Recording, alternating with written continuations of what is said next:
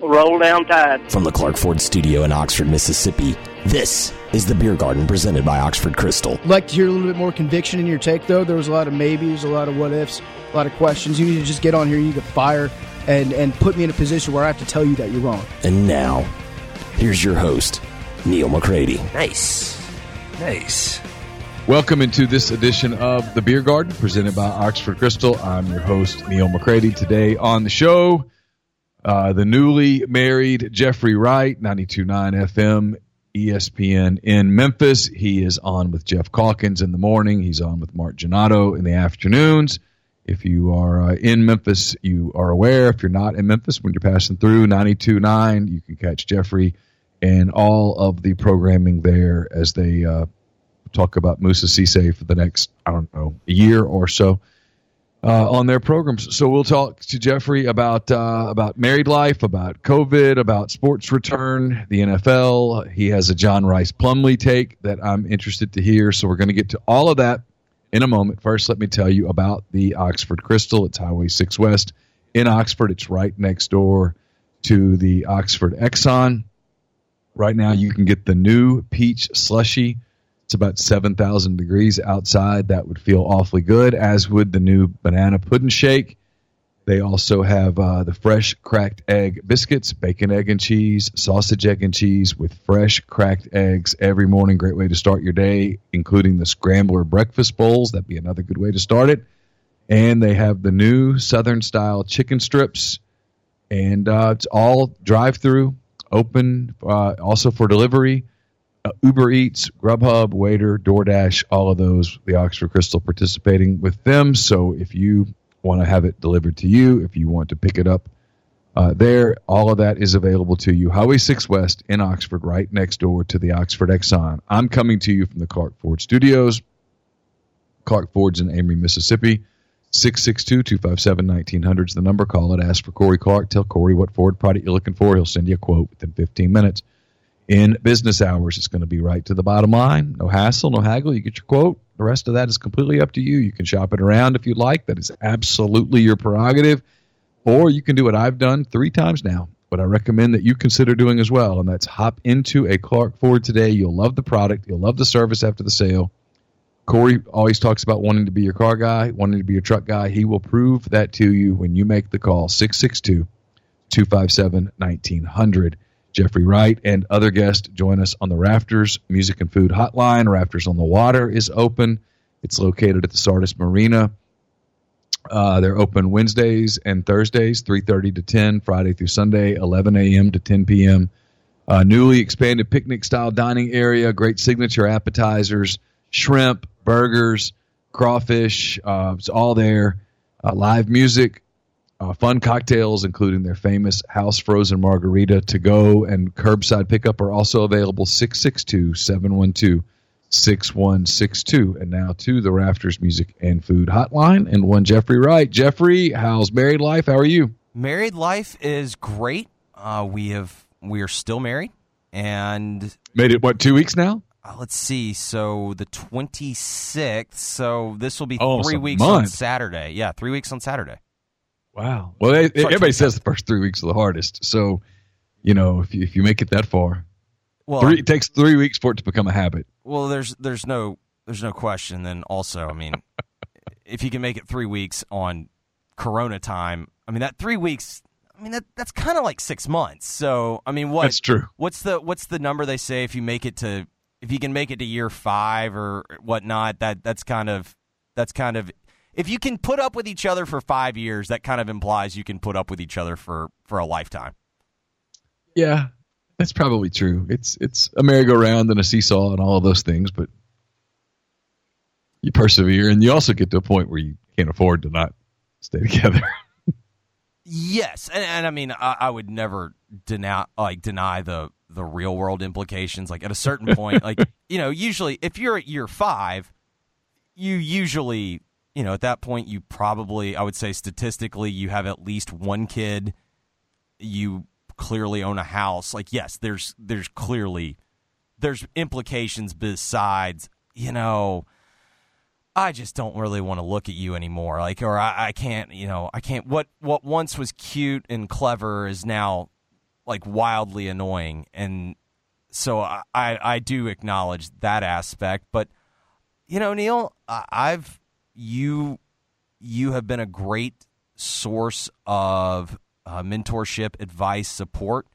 And from the time that I was 25 and a drunken, sloppy mess, you encouraged me, if you're going to get married, and there's no reason, no one says you have to, if you're going to, make sure you actually enjoy her and enjoy her company. And I'm lucky in that I kind of like my wife.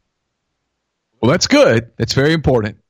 And you're right. It's one of those things, people get married because they think it's time to get married. That is not a reason to get married. And a lot of people do it. It's an easy mistake. But good. I'm glad you guys are happy. I hated that I couldn't be there. But we'll figure out a way to celebrate it at some point. Aaliyah, we were having this conversation, and I think this applies to you, and I promise we'll get to sports. But I'm curious, Campbell. Are there sports? Well, theoretically in 2 weeks, dude. Like, oh, God. But theoretically, Campbell's 20, correct, or going to be 20? Campbell turned 19 in May, so she's young for her class. Okay. So she turns 20 in May. Okay. So our question was, obviously the pandemic changed. I think we could have had around 250 people. I think we were thinking the realistic number was somewhere between like 180 and 200 people at the wedding. Obviously, with the pandemic and all of the regulations, I believe we had 46. And we were starting to consider, in life, things have a way of eventually overcorrecting or correcting themselves. And the wedding industry at this point has just gotten absolutely insane. Do you think, now that we're seeing more and more people that are, they're either going to have they've had weddings recently like we did, or they're, upcoming, they're not going to be able to have, the fairy tale wedding that the Bachelor promised. But would it have been nice, obviously, to have you there? Would it have been nice to have, some of my groomsmen's parents there that, that have been parts of my life, pretty much since I was 10? Obviously. Like, it would have been really nice to have all of my college friends there that I really wanted there. But in the end, the group that was there were those that were the closest to us. Sure. And it really was a nice wedding. Like, no one's ever going to, I don't think the Wright Seegers wedding is going to go down in history as, no one's going to sit there and say, the event of the century. But everyone that was there all had the same comments that we really were hoping for. Like, I'm a big vibe guy. I believe in an event needs a certain atmosphere and a mood that I was going for, and I wanted everyone to have a relaxed weekend because I understood they were taking a chance and a risk to come in and support us, and I wanted it to be relaxed, no pressure. I told the groomsmen, like, hey, get a lapel tuxedo. Like, I don't care where from. It doesn't have if it doesn't match 100%, no one cares. Like, I didn't want to be. Oh, good for you. You can make that stuff an absolute nightmare. Correct. And in the end, every groomsman, I was fortunate. I think I had 8 outside of my brothers and my dad. 7 were able to make it, and I understood. And a lot of these guys, Neal, they're not only were they married, a lot of them have families. Like, they were clearly taking, they were actively choosing to be there despite, I presume, some pushback at home. And I was grateful for it. But the thing that I think was most encouraging to me is it had the exact vibe that we were going for, which was lots of love, lots of laughs, plenty of drinks. We wanted it to feel, a party's probably too stretched, but we wanted it to feel like you were having a weekend away and you didn't have anything to worry about. And I think we were successful in that, at least according to everyone that called us, afterwards and wished us well. And that was, I think, the most heartening part. But I started to wonder, Could this kind of be the overcorrection of the wedding industry, where it goes back to, I think about my maternal grandfather. I think they got married on a Tuesday, and I think there were 5 people in attendance. And I understand it's never going to go back to that, but I do wonder if the day of the commonplace 500-person wedding, I wonder if those are coming to an end. I hope so. Probably. I mean, look, it depends on what happens with this virus and whether we as a society, whether it just goes away, which it might, I don't know, or whether we as a society learn how to live with it. If we don't learn how to live with it to some degree, everything that used to be normal will never be normal again. And that's kind of been a question that's been going through my head as we now tie it back to sports. It's, obviously there's some positive momentum on this vaccine front. And can you clarify for me, or what they are testing now, is this, for lack of a better term, a treatment, or is this a vaccine? Because my understanding of a vaccine is a vaccine, the flu shot is a flu vaccine. They don't give you the flu shot when you test positive for the flu. They give you Tamiflu, or they say you take the flu vaccine in hopes that the vaccine will give you antibodies that will fight the flu during flu season. Correct. So is what they're testing now a vaccine, or are they testing treatment? They're testing a vaccine. They're also testing treatments, but they're testing a vaccine. The hydro, what's it called? Hydrochloride or whatever the heck. Hydrochloroquine or whatever? Is that what? Yeah, that's a treatment. The thing that Trump was pumping? Yeah, which turns out to probably have some validity to it. Yeah, that's a treatment. That's a way to, hey, you've been diagnosed with it. Here, we're going to give you a big dose of this right away, and it's going to help alleviate symptoms and prevent it from getting worse and help you expedite your recovery. Kind of like and I'm making a very rudimentary comparison here, but sort of like Tamiflu. Sure. You get the flu, and if you catch it quickly, they give you I don't know if you remember the 2014 signing day when I got the flu the night before signing day, and your boy was out of like they gave me Tamiflu. Basically, what Tamiflu did was they lit up everything inside of your body, and so they obviously kill the flu, but I think it basically killed everything. Yeah, and it's designed to, hey, we're going to prevent this from turning into a 10-day battle with the flu. You're going to feel like hell for a day, but I felt, 2 or 3, and that's the thing. Like in 2 days, I was over the flu, but I still couldn't eat anything. Listen, if you need to drop a quick 10, maybe you got that wedding upcoming, and you need to look good in that tux.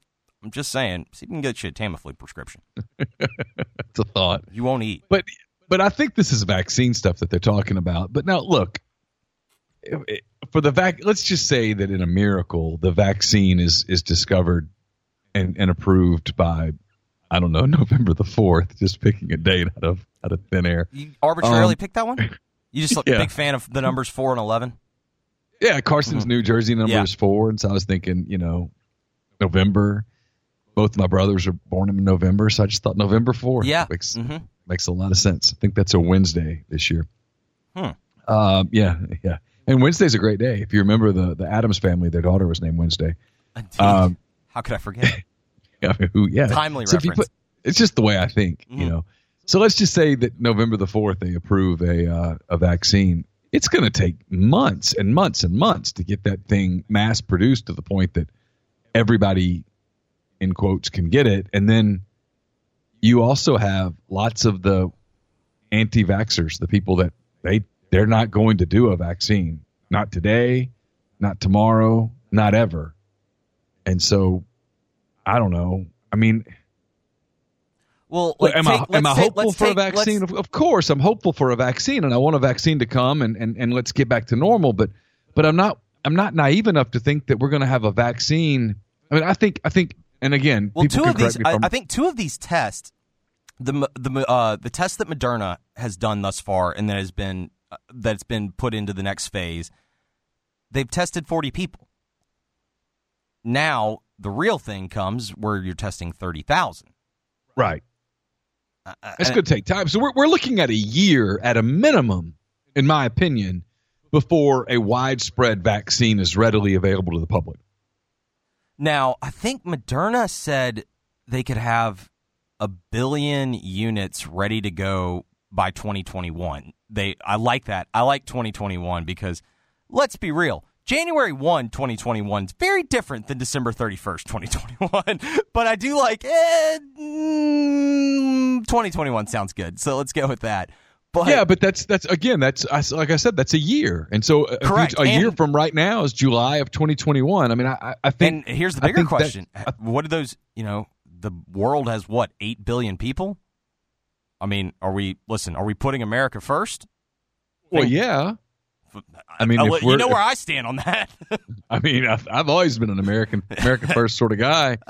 But I mean, my point is I do think we're the ones that put the money into the R&D. Like, hell yeah, it's ours. Let's do it. But I do think we're looking at I think we're looking at least a year, and so during that year, unless it just goes away, we're going to have to figure out how to live with it. That's where I've been so frustrated. I've watched media coverage and I read all the stories, and everybody fights with each other, and yet that's the thing. I mean, I want to see, how are we going to learn how to live with this a little bit? The one thing that has struck me about society in the last few weeks is the number of people who are out there that just says, "Hey, we can't get back to normal until we eradicate the virus." What do you mean? Well, we can't do anything. We got to shut it down. I don't think those people understand the financial ramifications of, quote, just shutting it down. And then when people come back with that, oh, so money means more to you than life? Man, shut up. But not collapsing the economic fabric of the United States of America does mean more to me than yes, the number of, yes, I'm sorry. Like, I don't, if that makes me a dirty, rotten scoundrel, I'll own it. Yeah, would I rather... I'm not even going to say it. Just get you killed. But well, I mean, no. We can't. What we can't do as a society is do something where let's make it a numbers game. Let's make it a numbers game. Okay. What's the number of unemployed? It's 52 million right now.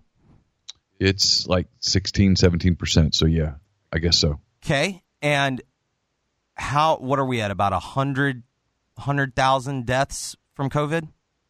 Yeah, 105, something like that. 110. Yeah. Okay. 53.3% of those in nursing homes, which might tell you something. No, as you and I have discussed this, I can't remember if we've said it on one of these podcasts, but you and I have talked about this a million times. If you were in a nursing home and you were on hospice and you got coronavirus and you died, like, I'm sorry, that's not a COVID death. That you died because of organ failure. I mean, one way or another, but. I think you raised a great question, though, on Twitter. I can't remember if it was last week. I think it was right before you went on vacation. And your whole family got tested, correct? Not all of us, but most of us. Okay. And they all came back negative. Yes. And you raised a really good question. Let's say that you would have gotten a false positive. That's something that we don't really have good rates on it. We don't really know the exact numbers. But let's say you got a false positive. You took the test again the next day, as is most protocol for most of these situations. And then it was negative. You tested again. It was negative. Are you still a positive case because originally you were positive? Are you still a new case? Yes. Yes. The answer to that is yes. Now, for everyone that's saying I'm trying to diminish the numbers and whatnot, that this is not the case. Neal can back me up on this. Basically, since the beginning of this, my number one complaint was when we are trying to analyze these numbers, A, there's clearly no context involved, and B, the sampling and the methodology. If you were in a college statistics course and you had to do some type of big project, the methodology in which we are calculating, you would fail.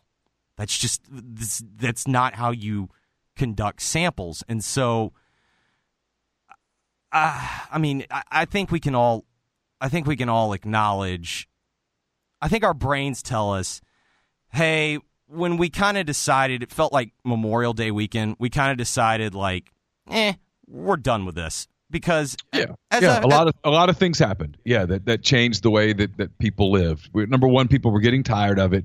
People were frustrated by it. Memorial Day came, and a lot of people, I think, and I don't mean this in a negative way, they kind of rebelliously said, you know what, to hell with it. I'm going to the lake, man. I'm going to the beach. Everybody says this thing is an indoor thing. It's not an outdoor thing. I'm going outside. We're going to have a party. We're going to go, cook hot dogs and hamburgers and celebrate Memorial Day. And I've had enough of this. And that also coincided with George Floyd's murder and the subsequent protests that happened around the country. So, yeah, from around, I don't know what the date was, May 29th-ish till the middle of June, people generally said, screw it, we're out. And there was far more social activity. Correct. And I think our brains can tell us the fact that we've seen increases in cases. I think we can all agree that probably stands to reason because there's been no scientific evidence that. Of course. There's been no evidence that college kids, summer. College kids started partying. Summer came. We started socializing. It's all of that. We started socializing it. So the fact that the cases have gone up, I think anyone with a brain that has discretion can acknowledge, that makes sense. And let's be real for a minute. The number of cases is far more than is actually being reported because for every one person that gets tested because he or she was either around someone or has symptoms or whatnot, there's what would you guess? At least 5? Oh, I mean, let's take back at the, let's go like March and April. And I know this to be the case because I had friends in the medical community and a lot of them were working in hospitals.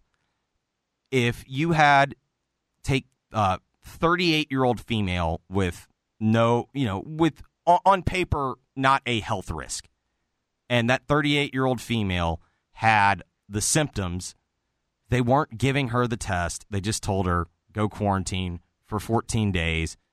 You have it. We can't test you because we don't have the number of tests. You have it. And so I think that's been my biggest, when everyone wants to scream about numbers, I've been screaming about numbers since the beginning because there's no context with how we are calculating everything, which I do not think allows for legitimate conclusions, at least in terms of what are supposed to be journalists and those that are reporting the news. With that being said, I'm not in the camp that believes the medical community. I do think the medical community errs on the side of conservative because that's their freaking job. Like when you go to a doctor, you want your doctor to avoid worst case scenario because that's what he or she is paid to do. What's confusing to me is, are we simply going to continue? It seems to me most policy at this point is being determined by case numbers. And I get why case numbers are being used. In the end, case numbers give you the best projections for, are we going to stress out our medical system? And I understand that. With that being said, for the reasons that we've just pointed out, case numbers seem to be flawed numbers. And is this going to be, are we going to continue for the next, foreseeable future? Is policy still going to be determined by case numbers? Because if it is, whoo boy, Neal, you and I might be doing this a lot more. Yeah, I'll give Greg Sankey credit yesterday. He was on, he might have been on Feinbaum. Yesterday he was on the Clay Travis. Yeah. He was on the Clay Travis podcast, which if you dare mention Clay Travis's name now, you get this incredible recoil backlash from other media members, but that's another topic for another day. And Sankey said, hey, it's not really going to be about about case numbers. It's not really going to be about deaths. It's going to be about the ability for the hospital system to show that they can handle COVID. You know, the SEC doesn't want, college football doesn't want to add to the medical burden.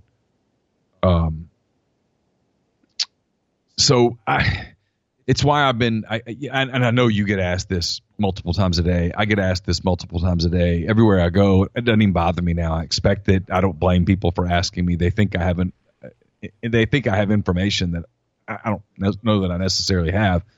But they say, do you think there's going to be a season? And so you and I are taping this. It's Thursday afternoon, 12:37 Central Daylight Time on the 16th of July.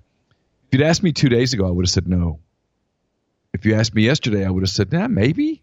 Because I'm kind of privy to some conversations that I know happened that I probably wasn't. They probably didn't know that I had access to them, but I did. And I know there's a couple of plans in place that at this point I would take. I saw the University of Illinois come out today with what they're going to do. You know, there's a lot going on out there. The decisions have to be made here in the next 2 weeks or so. Realistically, I think at the absolute most, the decision makers have 3 weeks to make the call, and it's probably less than that. August 1 seems to be like the absolute drop dead date. Yeah, August 1's a Saturday. If you told me that they stretched it to about August the 4th or 5th, just to give them the first part of that next week to make the call, I'd buy it. But yeah, I agree with you. The date that is in my head is Thursday, July the 30th, Friday, July the 31st. I think somewhere in there, the leagues have to announce something. The NCAA has to announce something. They've got to do this. I think there's a path to doing it. I was just looking just then. Ross Dellinger's come out with a tweet. Sports Illustrated has obtained the document about what all would have to happen for there to be a season, protocols, 10-day isolations, 14-day isolations if you've had contact. You got to test at least once a week, 72 hours before competition. Coaches don't have to be tested, but if they're not tested, they have to wear a mask on the sidelines. There's a lot there. I still side on the side, Jeffrey, that I think in the end they're going to find a way at the Power 5 level to play a season because there's too much money to be lost if they don't. Fundamentally, I can follow you. Here's my fear. You mentioned the conversations and whatnot. My fear is this, to me, feels eerily reminiscent of the NCAA tournament.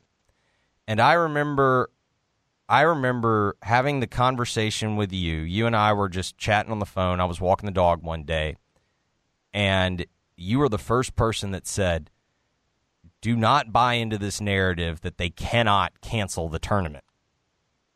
I fully credit you. This idea that it's their, you didn't deny. You go, it's obviously their number one revenue maker, but you were consistent on do not believe that this is something they can't do. And the reason why I say this reminds me of that is it feels like we are in the bargaining stage, in the stages of mourning, stages of grief, in that this feels a lot to me like when the NCAA announced we're going to play the tournament without fans.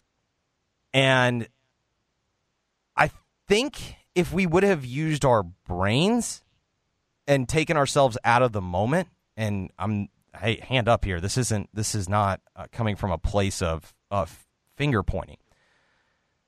I think we would have, under normal circumstances, asked the question, wait a minute, how are the college kids going to play when the NBA is not playing for at least 30 days? And most that were involved, most that had a sense of what was going on, they knew this 30 days was never happening. It was always going to be more than that.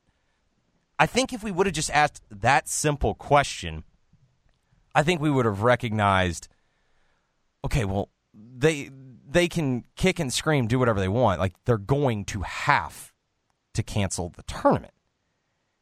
And for me, when you mention the conversations of optimism, I keep going back to in the early part of the summer when most of the country was still more or less in phase one, some type of, essential services, you could go to the grocery, whatnot. But for the most part, everyone was essentially locked down at home. And we weren't going out. And, that's right now at this point, that's the best defense we have against the virus.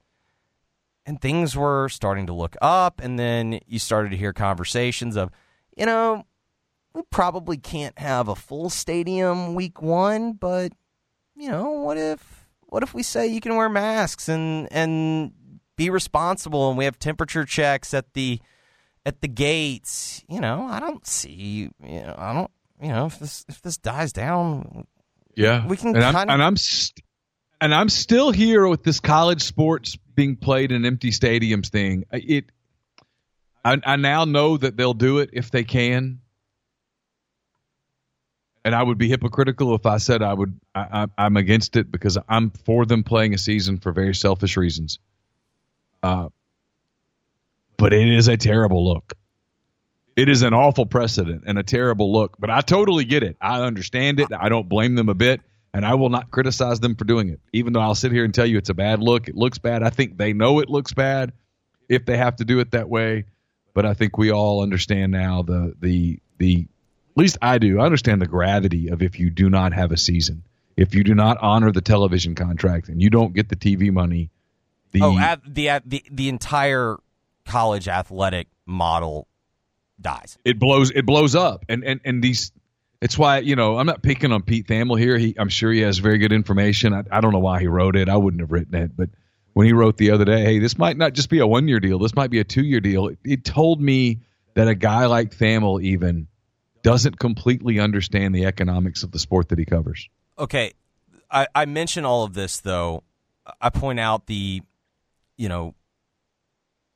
think in June, we were starting to, I guess for lack of a better word, like there was denial. And what strikes me about these decisions that we're seeing right now, and I am not the person that immediately saw when the Ivy League announced that they weren't having football that, well, the Ivy League did this in basketball, so for all you out there that said that they were insane and they jumped the gun in March, just wait. Well, two things can be true.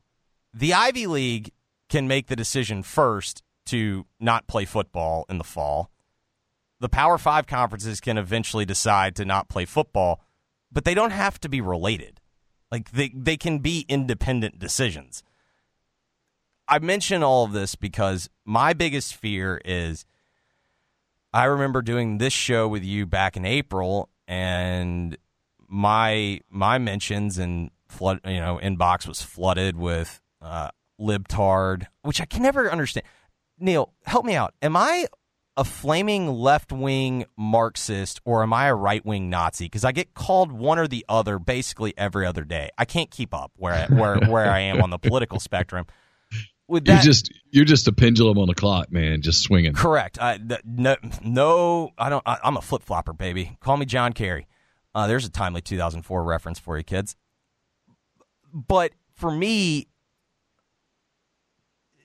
I just wonder if there's this giant denial of the inevitable, because when I look at the decisions that are being made, do I think these plans could go in place and can go off with a hitch?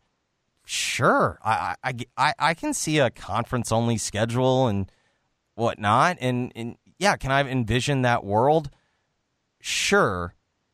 The problem that I have is, or the fear that I have is, it's a lot like when we talk about games.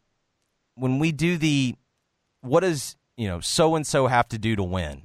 When we start getting to like if number 8 having to be checked off, oh boy, that means you're it's not like it's impossible, but realistically, it's like, what are the odds of that happening? And I understand. Well, here's how it happens. Let me say this about the no fans.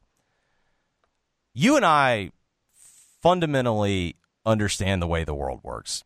Follow the money. This isn't complicated. With that being said, have the legal people signed off on this? Because they got some NIL. Not yet. They got some NIL issues coming up. And let's get real. Not that this is news to you or me. If you are playing football for the TV contract, I do not know how you can argue in a legal court that these are not employees. Because they are literally, under no other circumstances would they be playing football. If the TV contract did not exist, they would not be playing football.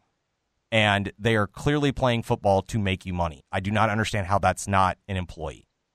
Yeah, and I think there's a couple things that are going to happen here. Number one, the NIL is going to pass. They're going to get the right to name, image, likeness. That's coming.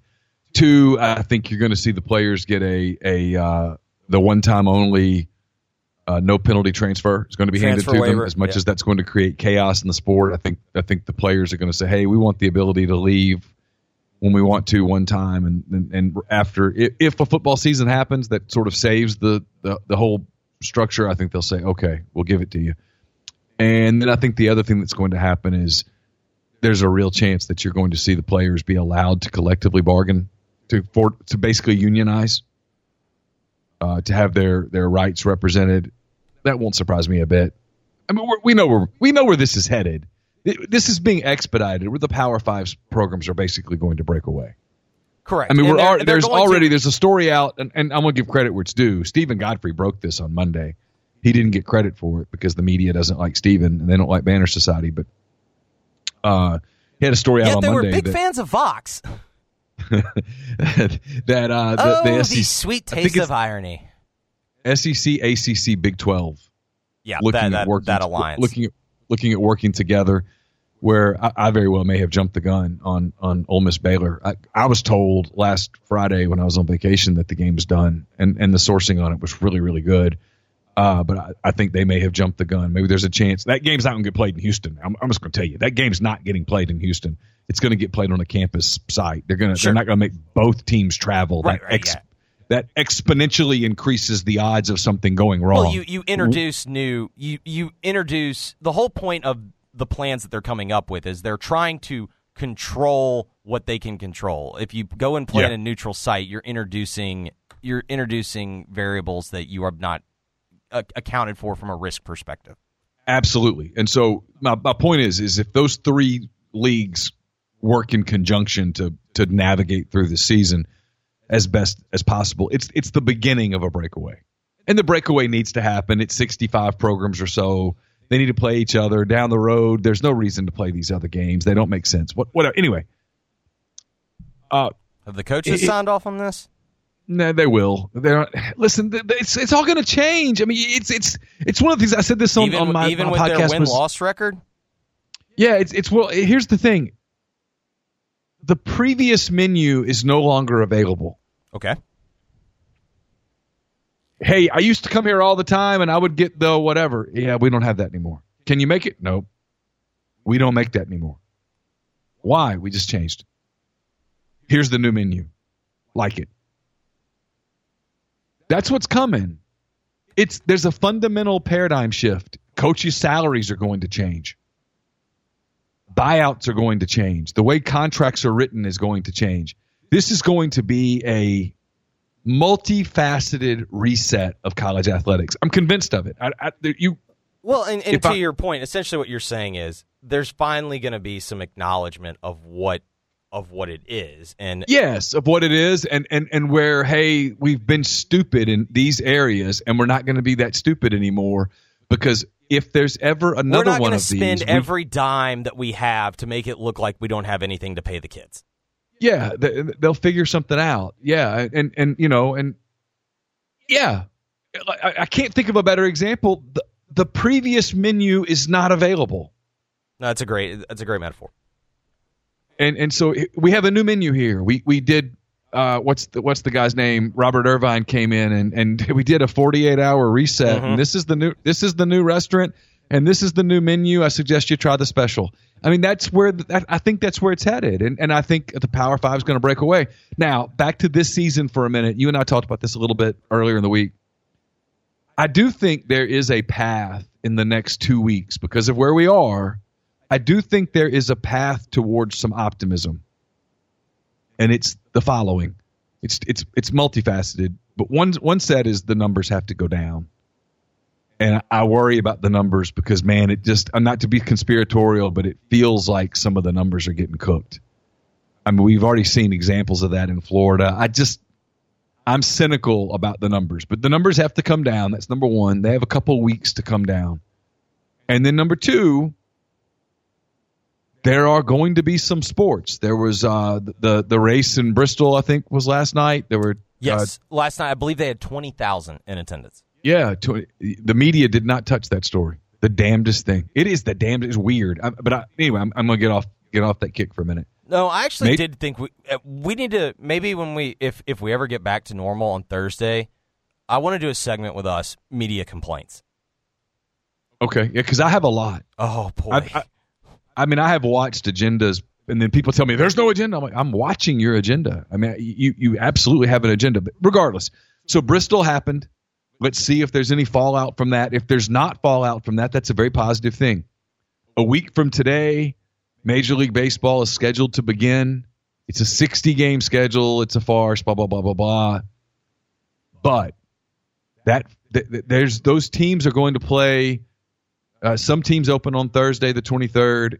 Everyone else opens no later than Friday, the 24th. They will have played by the time it's decision time for Greg Sankey and company, Bob Bowlesby and all those people. They will have all played at least a week of Major League Baseball. And the reason I think baseball is significant is unlike the NBA and the MLS, they're not in the bubble.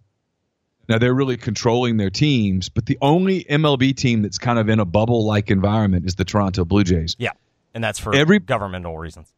Yeah, everybody else is, like the Cardinals, they go to Busch and work out and have their inter-squad games and such.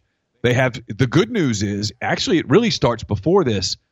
Like I saw where the Minnesota Twins are going to be in Chicago for the next several days. They're going to scrimmage the White Sox and they're going to scrimmage the Cubs, which I think is great. Let's have these scrimmages where teams are traveling. I saw where Seattle was traveling to Arlington, I believe.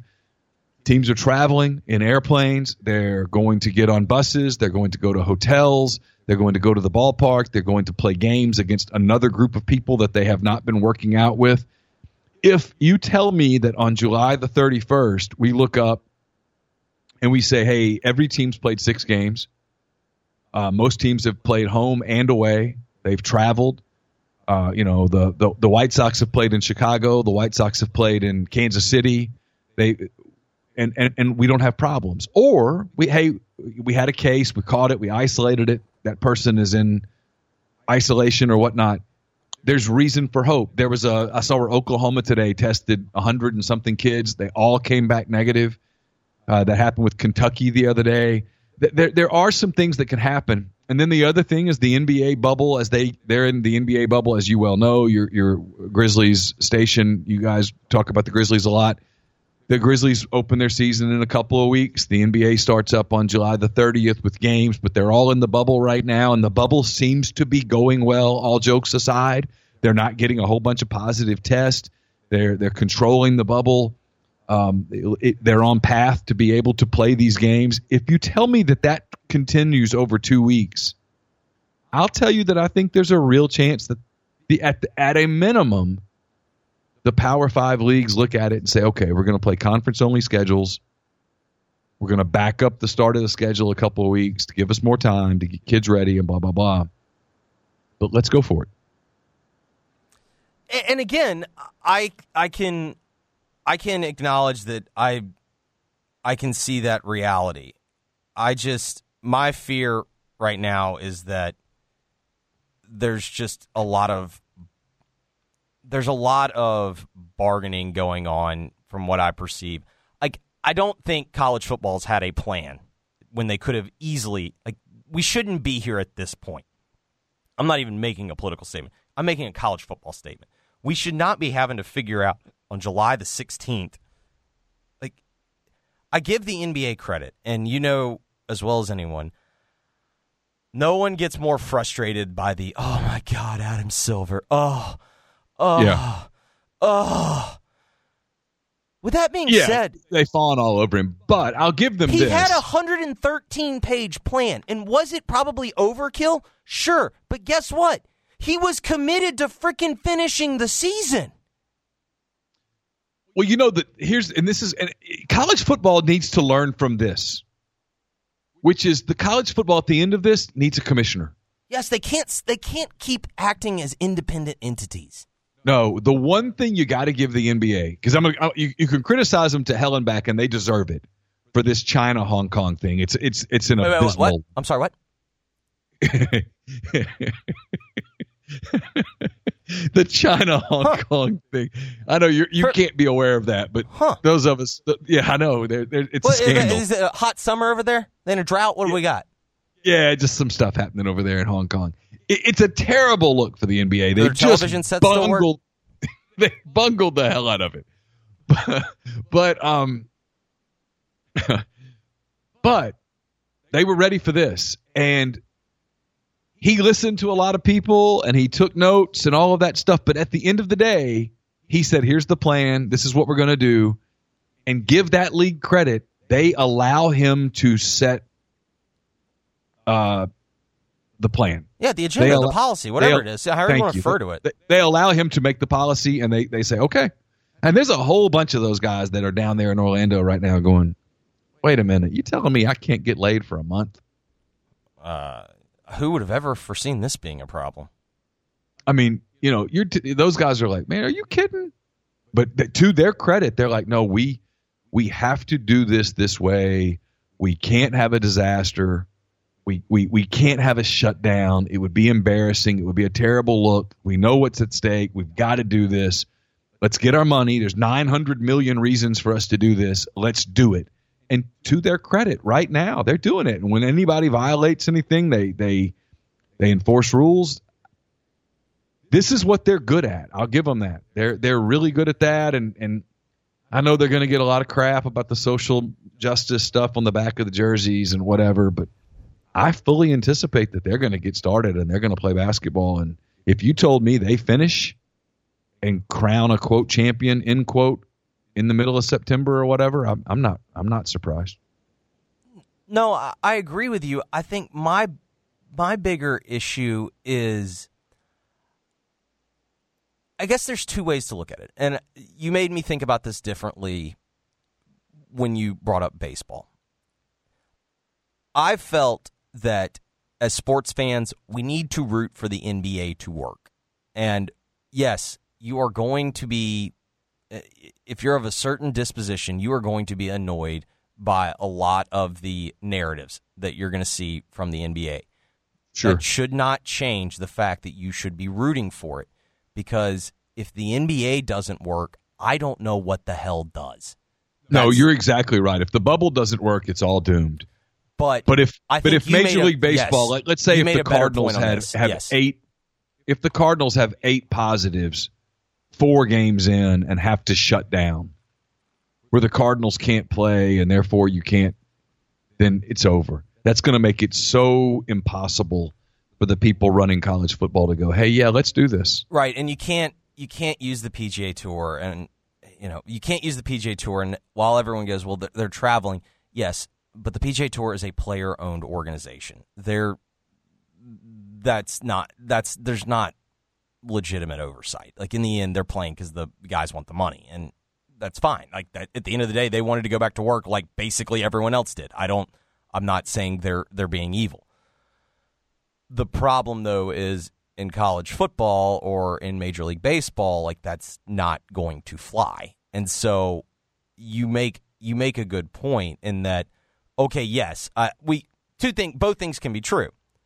We can be rooting for the NBA plan to work, and we can also be rooting for the Major League Baseball plan. What I think the key difference is that you changed my thinking on, in terms of sports at large, we should be rooting for Major League Baseball to work more, because in the end, the NFL cannot do a bubble. College football cannot do a bubble. College basketball cannot do a bubble. I don't know what the NBA does next year. They'll address that, I'm sure, when they get there. But they can't do a bubble next year either. You can't do a bubble for an entire season. People, you're not. This is a one-off. This is a one-off, and everyone knows the score. It's like Dennis Schroeder of the Zion Williamson had to leave camp today because of something that's going on with his family.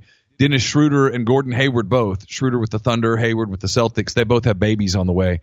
They already have announced they're going to leave to obviously go be with their families for the birth of their child, and then they'll have to come back and they'll have to test negative 4 days in a row before they can rejoin.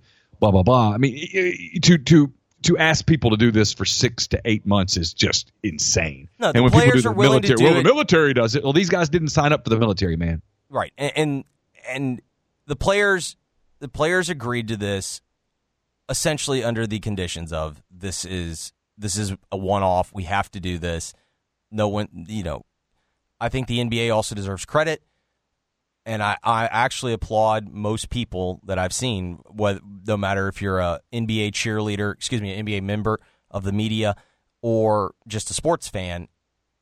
When guys have said, "I don't feel comfortable going," I've not seen legitimate backlash like "quitter, quit." Like most everyone goes, "Yeah, I get it." Like I get it. And so, what becomes the bigger question inevitably, though, is, can baseball work?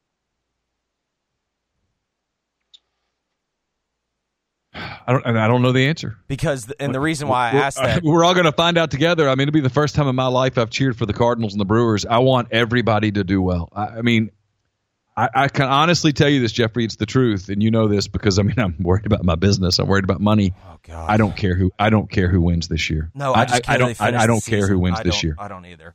And but I want them all to get through it healthy. I don't want to hear about any breakouts. I want everybody to be great and healthy and good and all of that. I know the baseball's going to look weird. It's going to sound weird. We just need them to be. We need everybody to be able to play and travel and not get sick. The only reason why I ask is, can baseball work? Because this has been a fundamental question that I've had. All of these plans on paper, sure. Can I see a scenario in which that works? Great. I have been consistent on this message. If I'm a leader in college football, or a decision maker in college football, I should say, because, hey, Neal, everyone's a leader.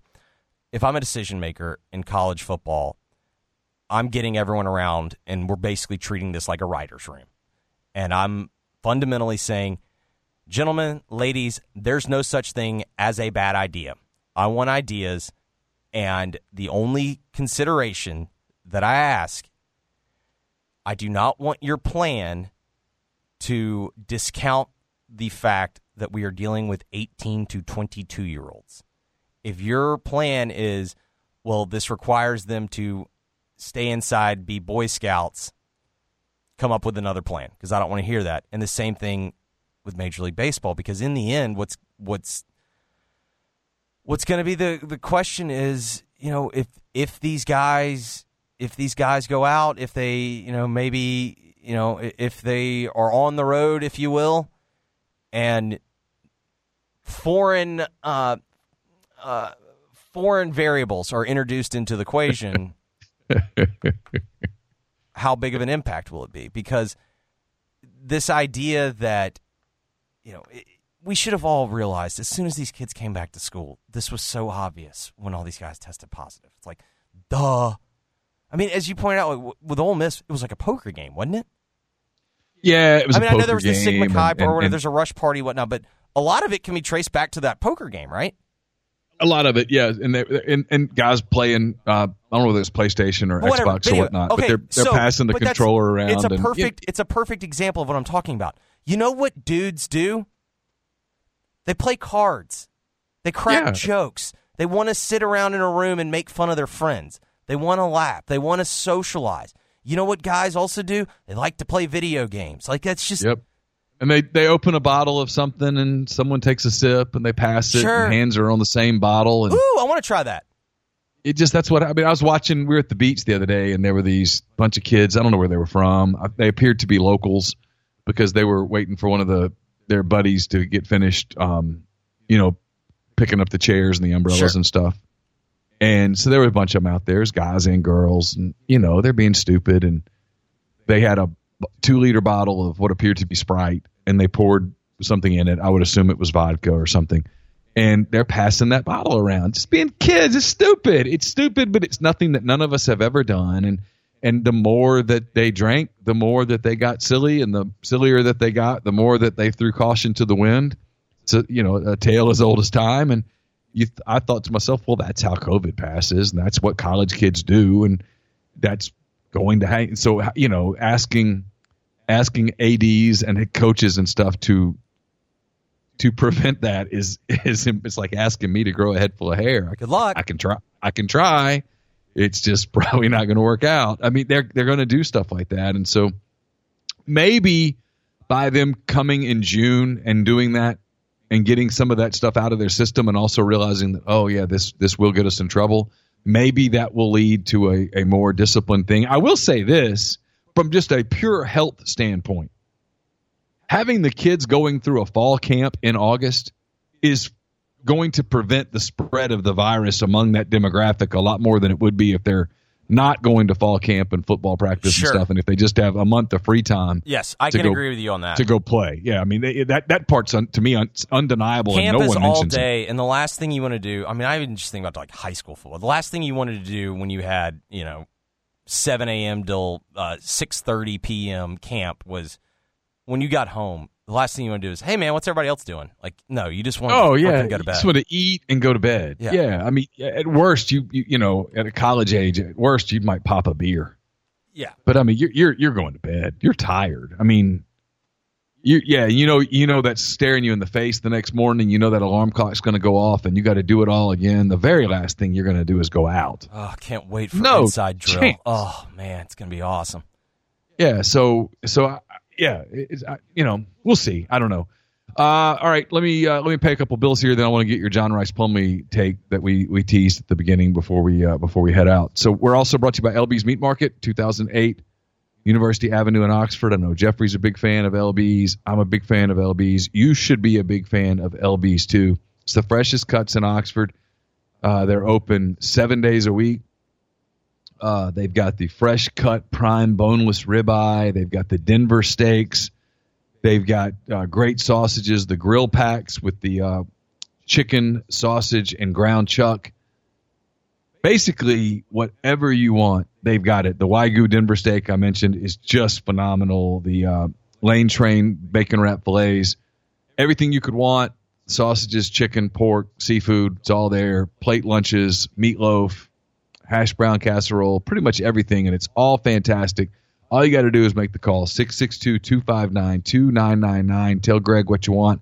He'll have it all prepared for you. You can just go in, pay for it, and on with your day.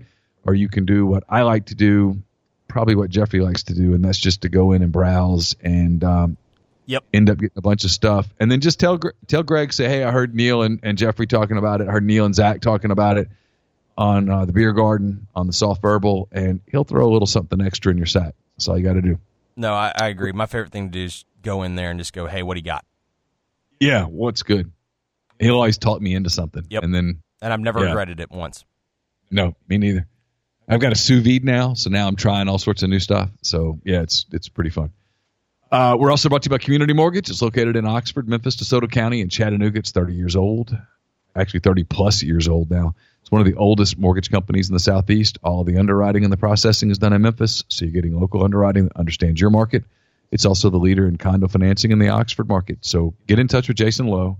Ask him about Community Mortgage's float-down option. It allows you to lock in the current rate. But if rates go down before you close, and these days they just might, you can get the lower rate. It's JLOWE, JLOWE, at communitymtg.com. All right, give me your take on John Rhys Plumlee that you teased me with earlier today. All right, because as everyone knows, well-established, big football hater. I'm rooting hard against college football because I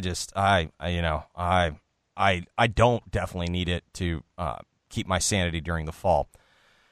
The last few weeks, I've been watching a lot of old games, partly out of the fear of, hey, remember this? Like this, I remember this. This was fun. Yeah. So a few Ole Miss games have stood out to me, and let's take this positive opinion that what will happen with Ole Miss if we do have a season. And obviously, I think the question you get asked the most right after, is there going to be a season? I would presume it's who's going to be the quarterback. Is that fair?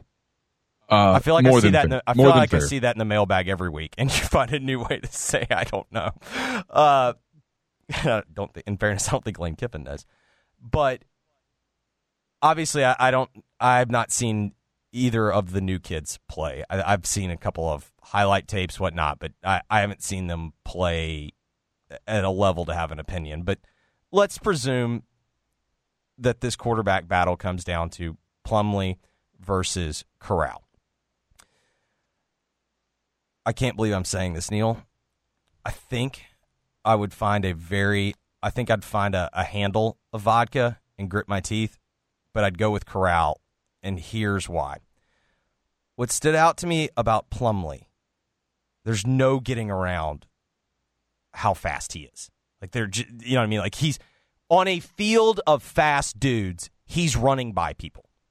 Like, oh yeah, he's an elite runner, especially in the open field. He's an absolutely elite runner, no question. With that said, you don't have to be Drew Brees in terms of a passer at the college level to be effective when you have his kind of wheels. You do have to be a good enough passer to where they have to at least play with one safety. And the reason why I say that is if they're not playing with one safety, you are consistently outnumbered each and every down.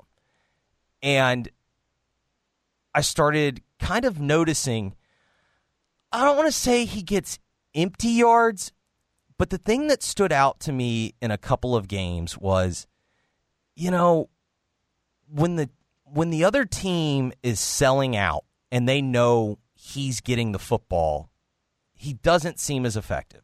And he may pop a run here, he may pop a run there. But when the game is still undecided, teams treat him as if he is a wildcat quarterback. And I was like, okay, let me see if this is actually true. I went over and looked at his numbers. All right, Neal, here is Plumlee's numbers rushing the football when the game is tied. He averages 4.4 yards per carry. Still good. I mean, but nothing out of the ordinary. When it's a one-possession game, 4.7 yards per carry. When it's a two-possession game, 3.6 yards per carry. When it is a three-possession game, 10.8 yards per carry. And what was standing out to me, it's like, okay, use the LSU game, the Missouri game as examples. When Ole Miss was still, Ole Miss never really got into the game against LSU until kind of late, and it was like a real backdoor. But first half, yeah, they made it interesting for a minute in the second half. Correct, but in the first half, when LSU was locked in on defense before they were up 38 to 7.5 or whatever it was, Ole Miss didn't really move the football at all, and in the end, I've never seen anything from Plumlee that suggests to me that he is going to be an effective enough passer to justify playing him at quarterback. And, for the sake of not turning this into a Matt Luke bashing session or a Rich Rodriguez bashing session, I do think Lane Kiffin could do more with Matt Corral than Rich Rod did, and I don't envy the position Rich Rod was in. I mean, they were just trying to figure out how to move the football. But the reason why I say that is, at a certain point, it wasn't like they were asking Plumlee to make difficult throws. There were a lot of times, it's quick outs, it's hitches, it's open men up the seam. Like these are really not complex. Like he wasn't having to read the whole field. These are just read, react, throw, which to me is a pretty good indicator of can you throw, because you're not thinking it. It's just, all right, let it go. And when you look at his passing numbers, boy, Neal, on third down, a down when everyone knows you're throwing, he only completed 42% of his passes, and his passer rating was 62 points lower than it was on first down. Like in the end, I guess it's conceivable he can improve as a passer. I just don't think you can be effective as a pure quarterback when they're just going to treat you like the Wildcat, no matter how fast he is. Yeah, I agree. Excuse me. I mean, even think about the state game. In the end, they had to move the football. They put Corral in. Yeah. See, I will say this. If there's a season, the fact that the offseason has been so completely screwed up, no spring, no sense of normalcy. To this point, no footballs yet. Realistically, it's going to be August before they're allowed to use footballs. I think it lets Kiffin to me, it lets him have a 0 year. No, I mean, I agree. Anybody who's judging him on this year, like you're just you got an agenda. I mean, if they look discombobulated on offense, you go, yeah, well, it stands to reason. That's fair, isn't it? Yes, I completely agree. I mean, it lets him experiment with as many quarterbacks as he wants to, because much like and fans don't like this, and I understand why. And I'm a diehard, as you well know, you're a diehard Cardinals fan. I'm a diehard Cubs fan. We're not watching this season like a regular season. No, we're watching it. We're kind of watching it for the novelty. Yeah. I mean, so if the Cubs get off to an 0-11 start, I'm going to go, well, shit happens. In the same way that if they get off to 11-0 start, I'll be like, that's kind of cool. This is kind of fun. I mean, whatever. Who knew? I don't want legitimate decisions based upon 60 games. Right. I mean, no front office. That's the best way to put it. You're exactly right. No front office is going to look at this season and look at this sample and go, oh, boy, I just don't know that kid can play. We thought this was our shortstop of the future, but now, I don't know, man. No, they're not going to do that. And on the flip side, I don't want a guy to have a good 60 games and everyone go, oh, man. Yeah. Oh, yeah. You call up some kid and he lights it on fire for 42 games and he's, quote, an all-star because he dominated more than 2/3 of the season. I don't want them to suddenly go, hey, that's our center fielder for the next decade. Exactly. Yeah, so throw it out. So the same holds for football. In a year where it's completely wacky and you're going to be completely just because if Dellinger's story is right, and I'm absolutely positive that it is because Ross is very, very good. If that's right, you're going to spend so much of your energy this season testing and all that stuff. Throw that out, man. This is a year for Kiffin now to experiment, to show different things, to play with it, because nobody who matters is going to judge what happens. So the whole who's going to be the quarterback, Neal, this is the first time I've really kind of talked about this and thought about it. They're all going to be the quarterback. I think that's fair.